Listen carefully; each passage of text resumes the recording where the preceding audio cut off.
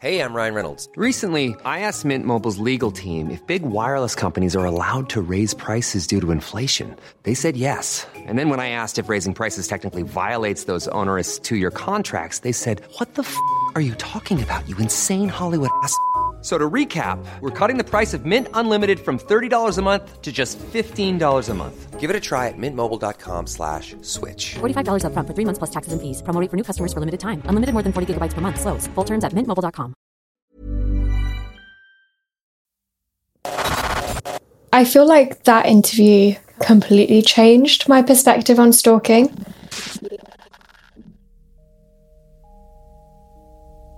The following episode contains discussion about stalking and violence against women. Please listen with caution. This is Anatomy of a Stalker. I'm Ruchira Sharma, a journalist investigating the rise of stalking in the UK. If you missed the previous episodes of the series, you can go back and listen now.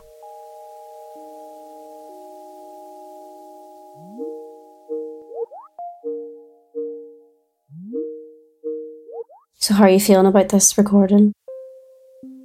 Yeah, I'm looking forward to this recording especially because I think I really want to know what kind of treatment somebody would recommend for a stalker. It feels like this really big unknown as to, we know stalkers exist, but I have no idea how you stop somebody from doing that. That seems like a huge question that's never really been known to me.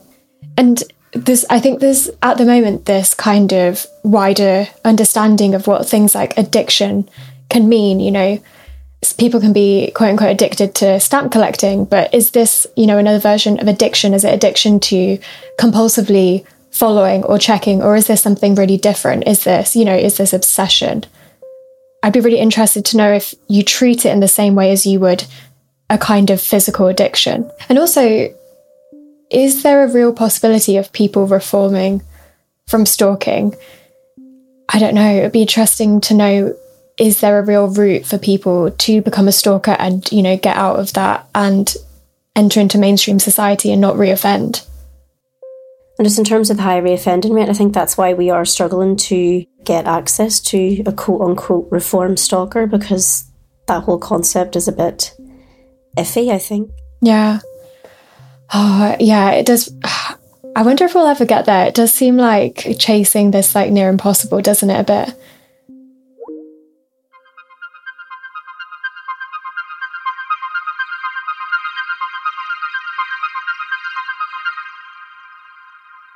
My chat with our producers got me thinking. Considering the devastating psychological and physical effects of stalking on victims, prevention is surely better than a cure. It's what we all want, right? To stop people from committing horrible crimes against someone else.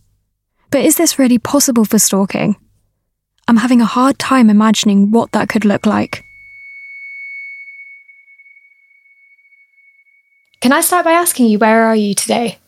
Upstairs in my office, because it was a little bit easier than trying to find somewhere in the police station, which wouldn't be interrupted. Dr. Alan Underwood works at two initiatives set up to engage with stalking offenders. He's a clinical psychologist at the National Stalking Clinic and principal clinical psychologist at the Stalking Threat Assessment Centre.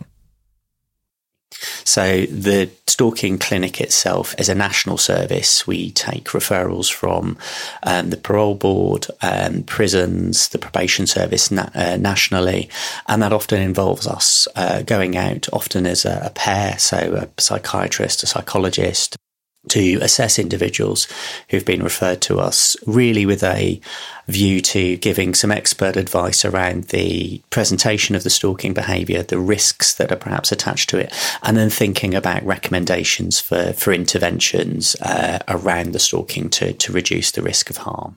New figures show that cases of stalking in London almost doubled in the last year. So serious is the problem that the Met Police have announced a new stalking threat assessment centre aimed at helping both stalker and victim.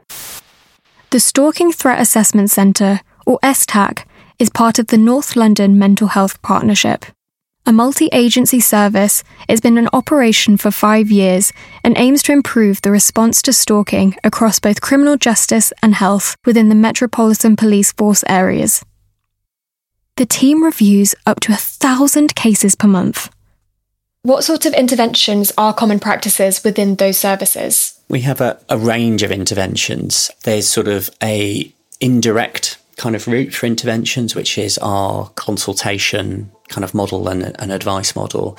So this is really aimed at increasing a practitioner's awareness and confidence in recognising stalking, recognising what the key elements are in terms of the risks. And when we're working with our probation colleagues who are supervising people in the community, really thinking about how they can effectively use their supervision to address the needs that are driving the offending.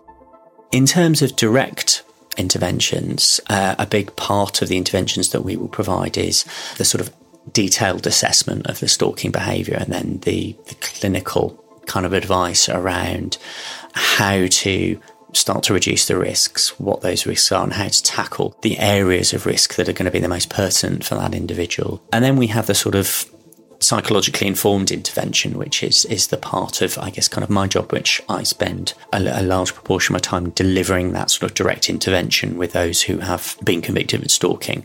We take a psychologically informed approach to stalking, and there are some broad kind of goals for the intervention, really, which is, first of all, to really get a functional understanding of that stalking behaviour. So what are the drivers? What is the history that's perhaps led someone to be in the position they are, where the stalking behaviour is the way that they're trying to solve that problem? And we take the position, which is sort of borne out by the literature, that stalking itself it's a set of behaviours. It's not a diagnosis on its own. It's not a mental health disorder, although those elements may be present to greater or lesser degrees.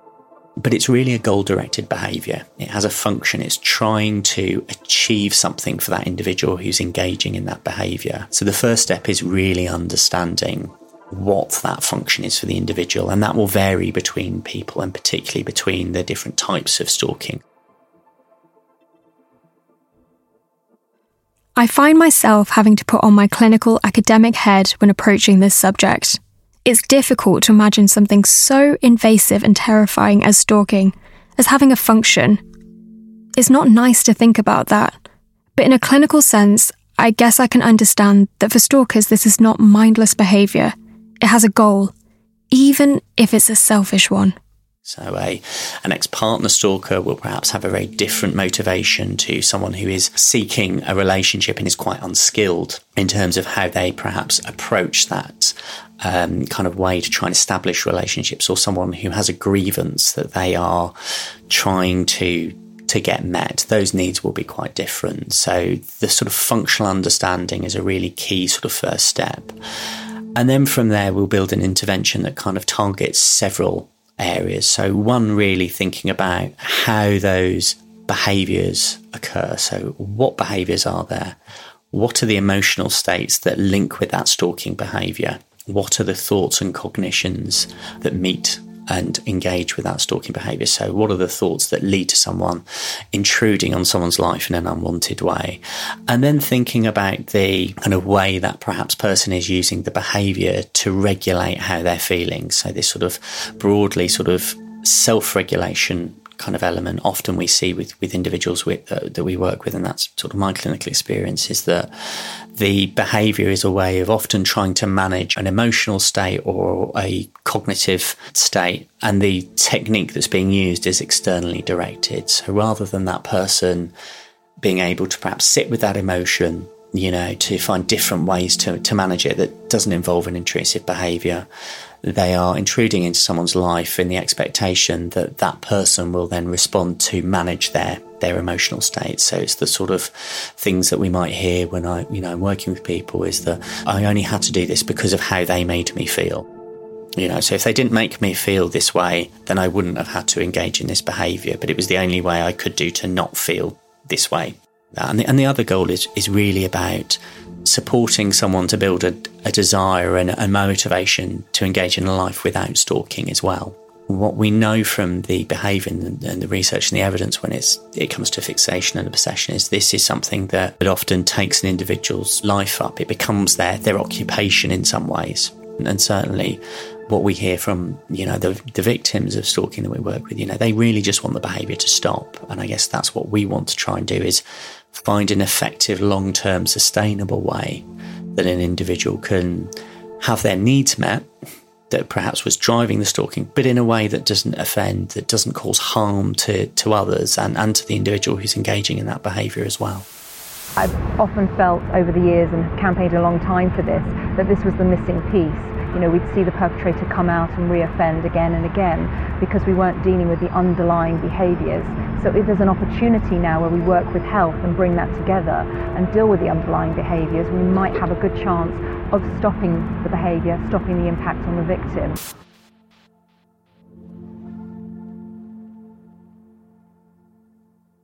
One question I have is there any overlap between addiction? We talk about obsession and fixation when it comes to stalking. Is there any overlap with treatment or how you approach addiction as you do with the fixation and obsession of stalking? I think there is some sort of crossover that we do draw on, particularly when we're thinking about the triggers for the behaviour.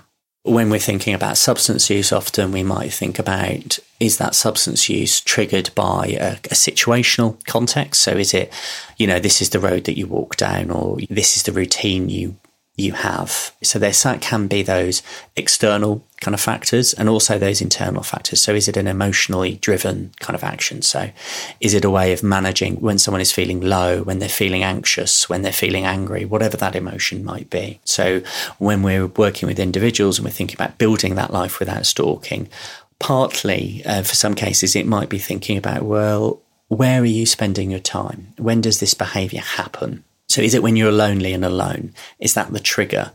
And is then the compulsion to engage in that behaviour as a way of regulating it, which is externally, intrusive onto somebody else?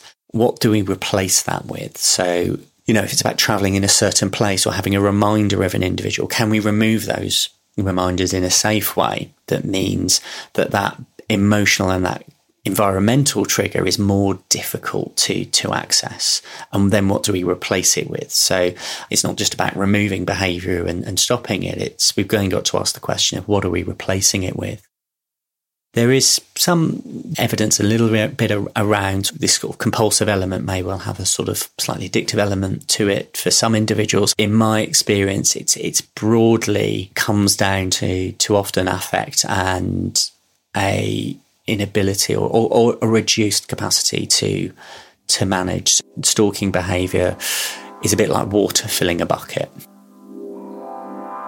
And when it reaches the peak and overflows and that bucket's reached capacity, that's where the intrusive behaviour is. So part of that work is thinking about how do we find taps to let water out of the bucket so it doesn't overfill. But also thinking about, is there any concrete at the bottom of that bucket as well?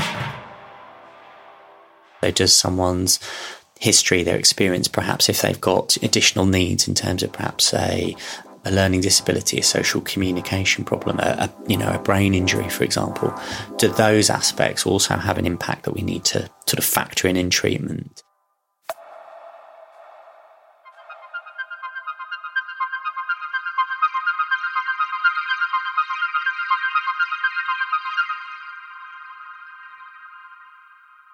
How does the typology of stalking affect the kind of treatment you provide as well? It will sort of affect things in several ways. One is thinking about the nature of the risks and associated. So, for example, when we're working perhaps with an ex-partner, there may be additional risks that we may need to factor in. And we know from that group that they are the group who are most likely to engage in violence compared to the other groups. So the rejected stalking arises in the context of the breakdown of a close relationship, usually former sexual intimate partners.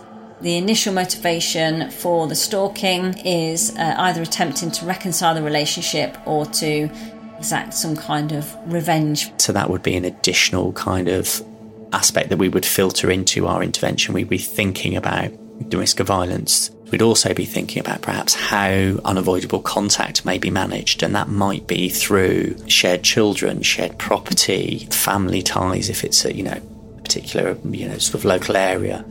And then we would be thinking about kind of again the function for that person. So in an ex-partner case, would we be thinking, is it about someone feeling abandoned and their response to sort of feeling abandoned and rejection and their inability to manage that? Or is it a sense of perhaps more that they're entitled to a relationship in the way they feel that should be done? And that may be kind of influenced by individuals' upbringing, their own experiences and expectations of roles of men and women.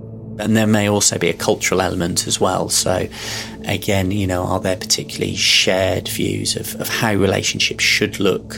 What are the expectations perhaps from family and the communities that those individuals come from?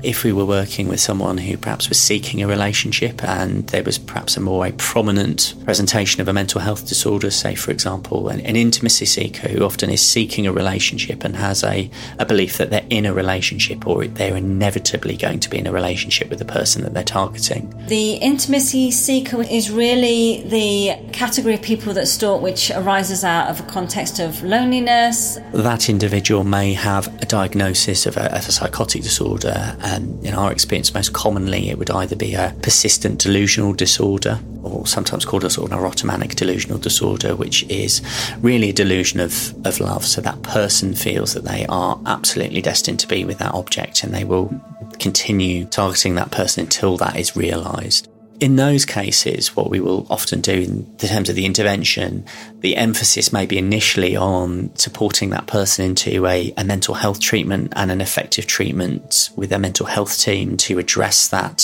psychotic disorder. So the understanding and the formulation being that, if you directly address the mental health disorder that's driving the behaviour, we can then reduce the risk of harm. So if that delusion is softened or it reduces in its intensity and that person is no longer acting and being driven by that behaviour, the risk to the victim would reduce down. And then it would give us the scope to think about kind of those other aspects that might filter into it, which may be emotional regulation, thinking about attachment, thinking about social skills or, how to manage stress and cope, but also then thinking about how does the team kind of monitor and manage that case and what were perhaps the risks of if those delusions or that intensity was starting to re-emerge, what might be the early signs and how might we intervene? But the emphasis may change slightly. With individuals who've perhaps got a grievance, we might be thinking about risks to organisations or to the kind of person or the people who represent that sense of grievance. So often the resentful in stalking individuals will target institutions, organisations, complaints, and it may well be that we also think within our intervention a bit more around how is that individual managed within the services. So how are complaints responded to in an appropriate and robust way and a consistent way? How do we think about, where the risks are in terms of that management? Are there other services that may help and support with management in terms of that element as well?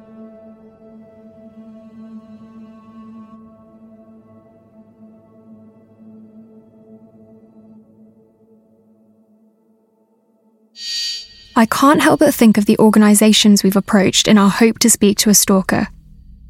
Many of them involve domestic abuse frontline workers. Could we be putting them at risk during this investigation? To some people listening to this, they might think that the idea of, engaging with talking therapies for stalkers, a lot of people, I think, would be surprised that would be an intervention that's very common. Some people might imagine that, people are born stalkers and that's just who they are. They're evil, for example. Why do you believe that early intervention and the approaches taken in the National Stalking Clinic and STAC are helpful? If we think about the nature of stalking itself, it's an unwanted, repeated behaviour. It's intrusive. It is about someone intruding into your life where they have no legitimate right to be. It's not something that you've done as the person who's receiving it. In many ways, it's really more about the person who's engaging in that behaviour and how they're coping that's led to this experience. And this group reoffends at a very high rate. So around 50% of individuals will reoffend, often within sort of 2 years. So I take more of a sort of, I guess, kind of a harm reduction approach, or thinking about if we were to try and stop that behaviour and protect victims, what are the kind of tools that we've got? And some of those tools will be, prosecution, restraining orders, custody for some cases. I'm certainly not advocating that stalkers don't go to custody where appropriate. I think there are some serious cases where people do need to be in custody for the safety of the public and the safety of the victim. My question I always come back to as a sort of clinical psychologist and a clinician is, well, what happens when that individual is then released from the criminal justice system? What has changed?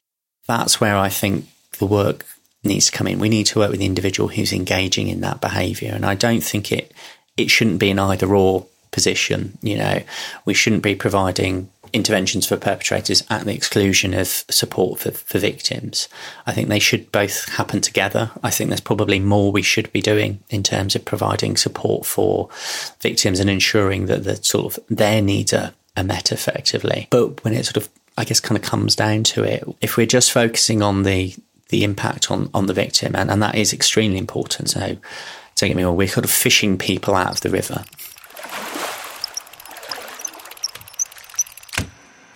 At some point, we've got to walk upstream and actually go and work with the person who's pushing the people in the first place to stop people ending up in the river. And that's where I think work like this is important. And I think the earlier we can intervene, I think the more chance of success we will have in terms of reducing that behaviour, because it's less ingrained, there's less kind of loss, it's become less habitual as a way of coping.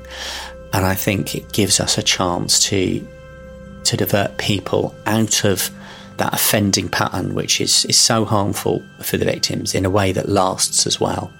I keep thinking about all the ways stalking is portrayed around us. From the movies we love, to casually stalking our exes on social media, to even the well-meaning compliment, "Oh, you're so lucky they care."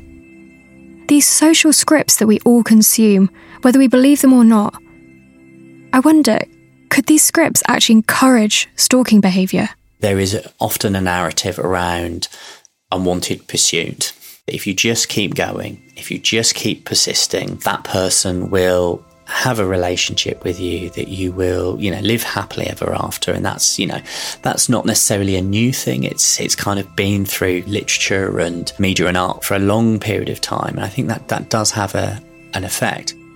And the stories and the scripts tell me that if I keep going, it's this sense that sort of a no is sort of a yes in the future, whereas actually what we need to move to a position is actually a no is actually a no. There's no ambiguity about it. If someone says no, that's unwanted, that's unwanted. That is sort of some of the narratives that we have. And I think that also has an impact on how we think about, not just in terms of the people who are engaging in the behaviour, but in terms of how we perhaps respond to it, as a society across services. So those same scripts and narratives will have an impact in terms of perhaps the police officers who are dealing with cases, the court staff, judges.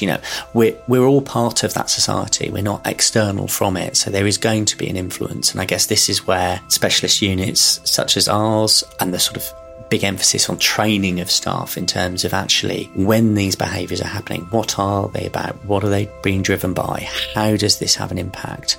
And actually, how do those kind of myths play into the fact that perhaps, individuals who are being targeted get a proper and serious response to the concerns they have? I think also it has an impact on people recognising the stalking behaviour themselves as well. So this sense of, he's just a bit lovesick, or he's just being a bit of a pest, or I guess kind of thing that you may hear is, you should be flattered that someone is continuing to, really try hard to get your attention. That should be something that's flattering. And that's not the case at all. That individual, if it's unwanted, is absolutely, can be absolutely terrifying, and it isn't flattering. What it is actually that boundary being crossed, and you're, saying no is not being taken seriously. So I think it has a big impact, and that's where sort of, I guess, kind of the education side of things and us starting to change those narratives around what pursuit is and what happens when someone says no is going to be equally as important to, I guess, kind of the interventions that we deal with if we're going to deal with the problem as a society. Stalking is a behaviour that has been around for a long time. It's not new. The people, that I meet as part of my work are often people who you would think of as anybody else. They're people who are employed, they've held jobs, they've been able to, have successul relationships at times. What do you think of when I say the word stalker? Is there an image of somebody that comes up, or a stereotype of what a stalker looks like?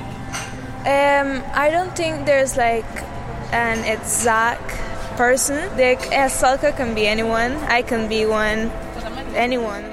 They are not substantially different to you and me, and I guess this is, kind of the things that sort of perhaps struck me in the work I've done is, it takes the right context, the right level of pressure, the level of stress or the lack of skill to cope that can tip someone into this kind of behaviour. And a couple of people who I've recently worked with described this. I knew it was making it worse, but I didn't have anything else to do.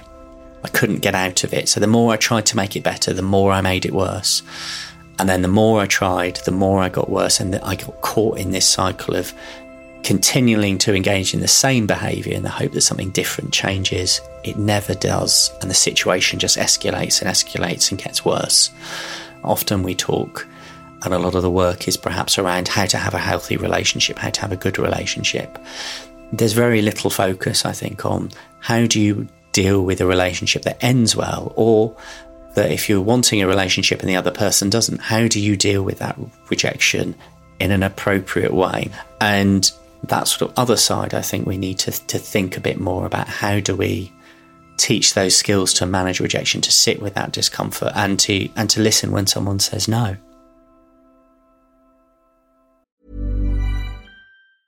Ryan Reynolds here from Mint Mobile. With the price of just about everything going up during inflation, we thought we'd bring our prices down.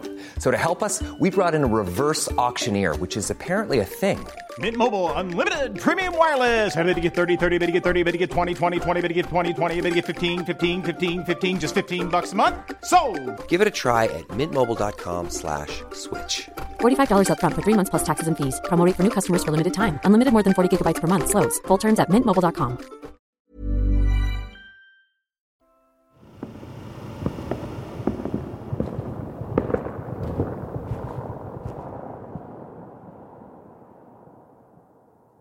One thing I wanted to ask you is, there's kind of a boogeyman image that's been curated around who a stalker is in society. Do you think those stereotypes help or hinder society's understandings of stalking? They hinder more than they help, I think. When I think of a stalker, I definitely think of like a parody version of a stalker. It's definitely a man. He's maybe wearing a trench coat. He's sort of walking around maybe with a big newspaper and some fake glasses on. Mostly, I guess, kind of that sort of bogeyman image is really sort of Hollywood sort of film description of stalking, which often tends to focus on the predatory stalking. So someone who is stalking an individual to really either for sexual gratification or as a way of then perpetrating another offence, which is often, a serious sexual offence and in some cases a homicide. That group, we know from the research, is a very small percentage of those individuals who engage in stalking and often use stalking in a slightly different way to perhaps the other groups, because one of the difficulties with identifying a predatory stalker is often the victim is unaware of this obsession until the point of kind of attack, really. So they have a very different sort of way of operating compared to other individuals where it's really about intruding into your life where you've got no business to be, and that person really knowing that you're there, which often is where the other groups perhaps share more of a commonality. I think the impact of that kind of view of the sort of person in the dark hoodie down the dark street or, hiding in the bush or following you at distance with thoughts of serious violence in their mind often will downplay, I think, the psychological harm that victims experience. Victims of stalking are at an elevated risk of mental health problems, including PTSD, anxiety, and suicidal ideation.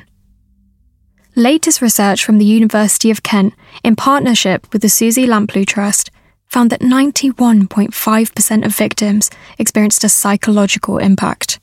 The other impact as well is I guess, kind of twofold, really, is the people who are engaging in that behaviour, which meets the criteria for stalking, is prosecuted and is stalking, is that fixated, unwanted, repeated pattern of targeted behaviour to another person, often then will not recognise that that's what the behaviour is. they'll be saying, well, it was only phone calls, or, it wasn't really stalking. It was more harassment because I was sending them messages on social media, or, well, I only followed them on the train. I didn't wait outside their house, or I didn't, follow them to work. So it's not really stalking, because that's the model that, that kind of bogeyman image kind of evokes, really, is this sort of sexual sort of predator, essentially. And again, that's another sort of challenge, is individuals going, well, that wasn't what I was trying to do. That wasn't the aim for the behaviour I was engaging in. So that's not stalking. So I think it clouds it. In terms of that recognition as well, both for the people who are experiencing the behaviour and the systems around them, if that's the model of what stalking is, if it doesn't fit that model, it's very difficult to recognise it. That's where we miss an awful lot of cases and an awful lot of harm that's caused. So I think it doesn't help overly well in terms of really thinking about the complexity. But also as well, it kind of often labels, that sort of bogeyman is the sense of someone who's acutely mentally ill, perhaps as well. Has a delusional disorder, he's got a paranoid psychotic disorder, perhaps.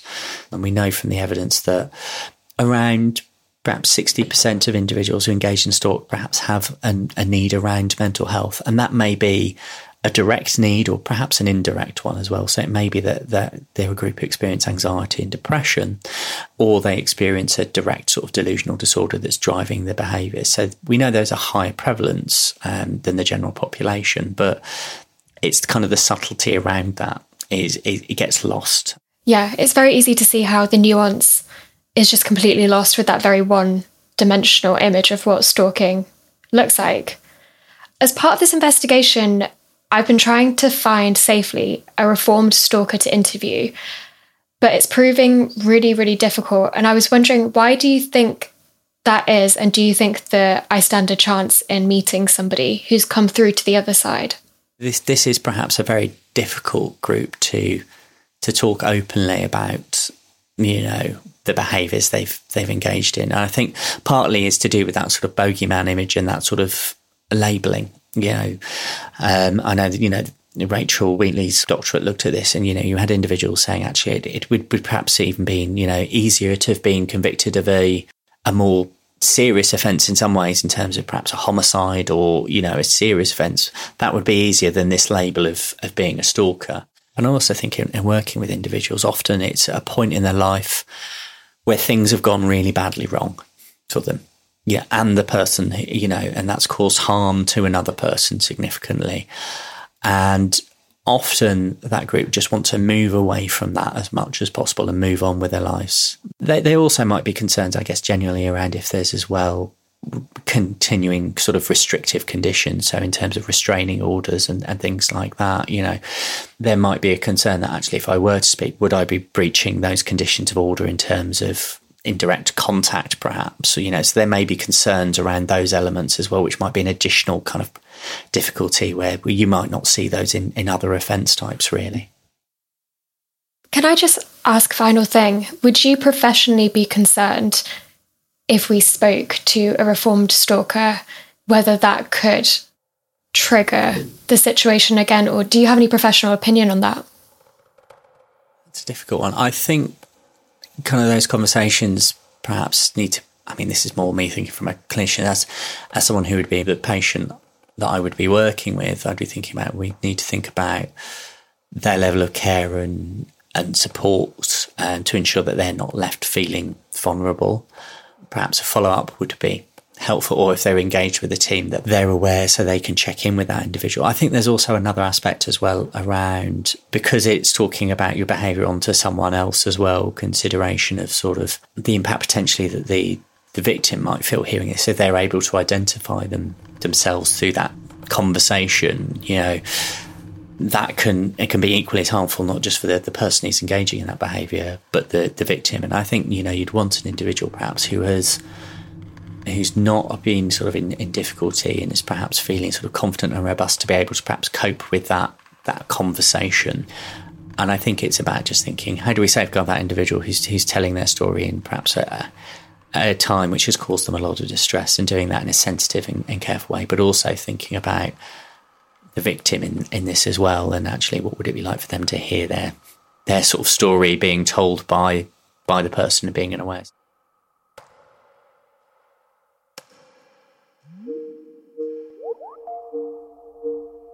How are you feeling going forward now? I feel good in the sense that I feel like I know so much more about this issue and stalking and the impact than I did, of course, before entering into this. But it's also just, the issue just seems so much more complex than I ever thought. And I already thought that it was a super difficult thing to treat and diagnose and, deal with in society. I honestly think it just seems maybe tenfold more complex than I ever imagined.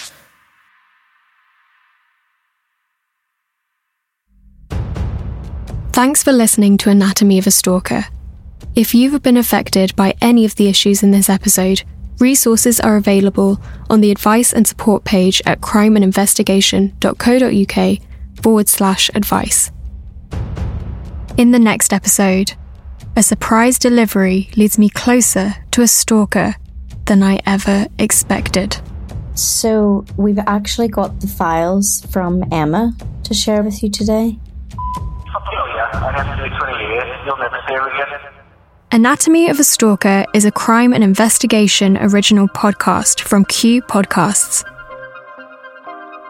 It's hosted by me, Ruchira Sharma, produced by Kim Montgomery and Graham Woodcock, with music and sound design by Tom Hughes and Graham Woodcock. Niall Kalini-Taylor is our executive producer, and the commissioning editors for Crime and Investigation are Sam Pearson and Diana Carter.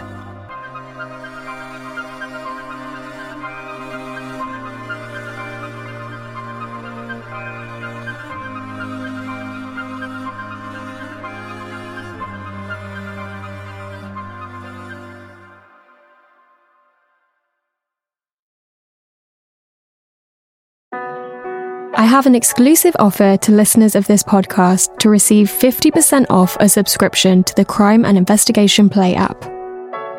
You'll be streaming thousands of hours of unmissable true crime content, including Court Cam, Booked, First Day In, and Taking the Stand, all ad-free on Crime and Investigation Play. Head to crimeandinvestigationplay.co.uk, the link is in the episode description, and use the offer code Anatomy of a Stalker when prompted. That's Anatomy of a Stalker to get 50% off the Crime and Investigation Play app. Offer starts 1st of December 2023 and ends 30th of April 2024 and is applicable for the full term of any package you choose to purchase. Subscription auto-renews at the standard package rate after the first term depending on package chosen. Dates may be subject to change at any time. See the episode description for full terms and conditions.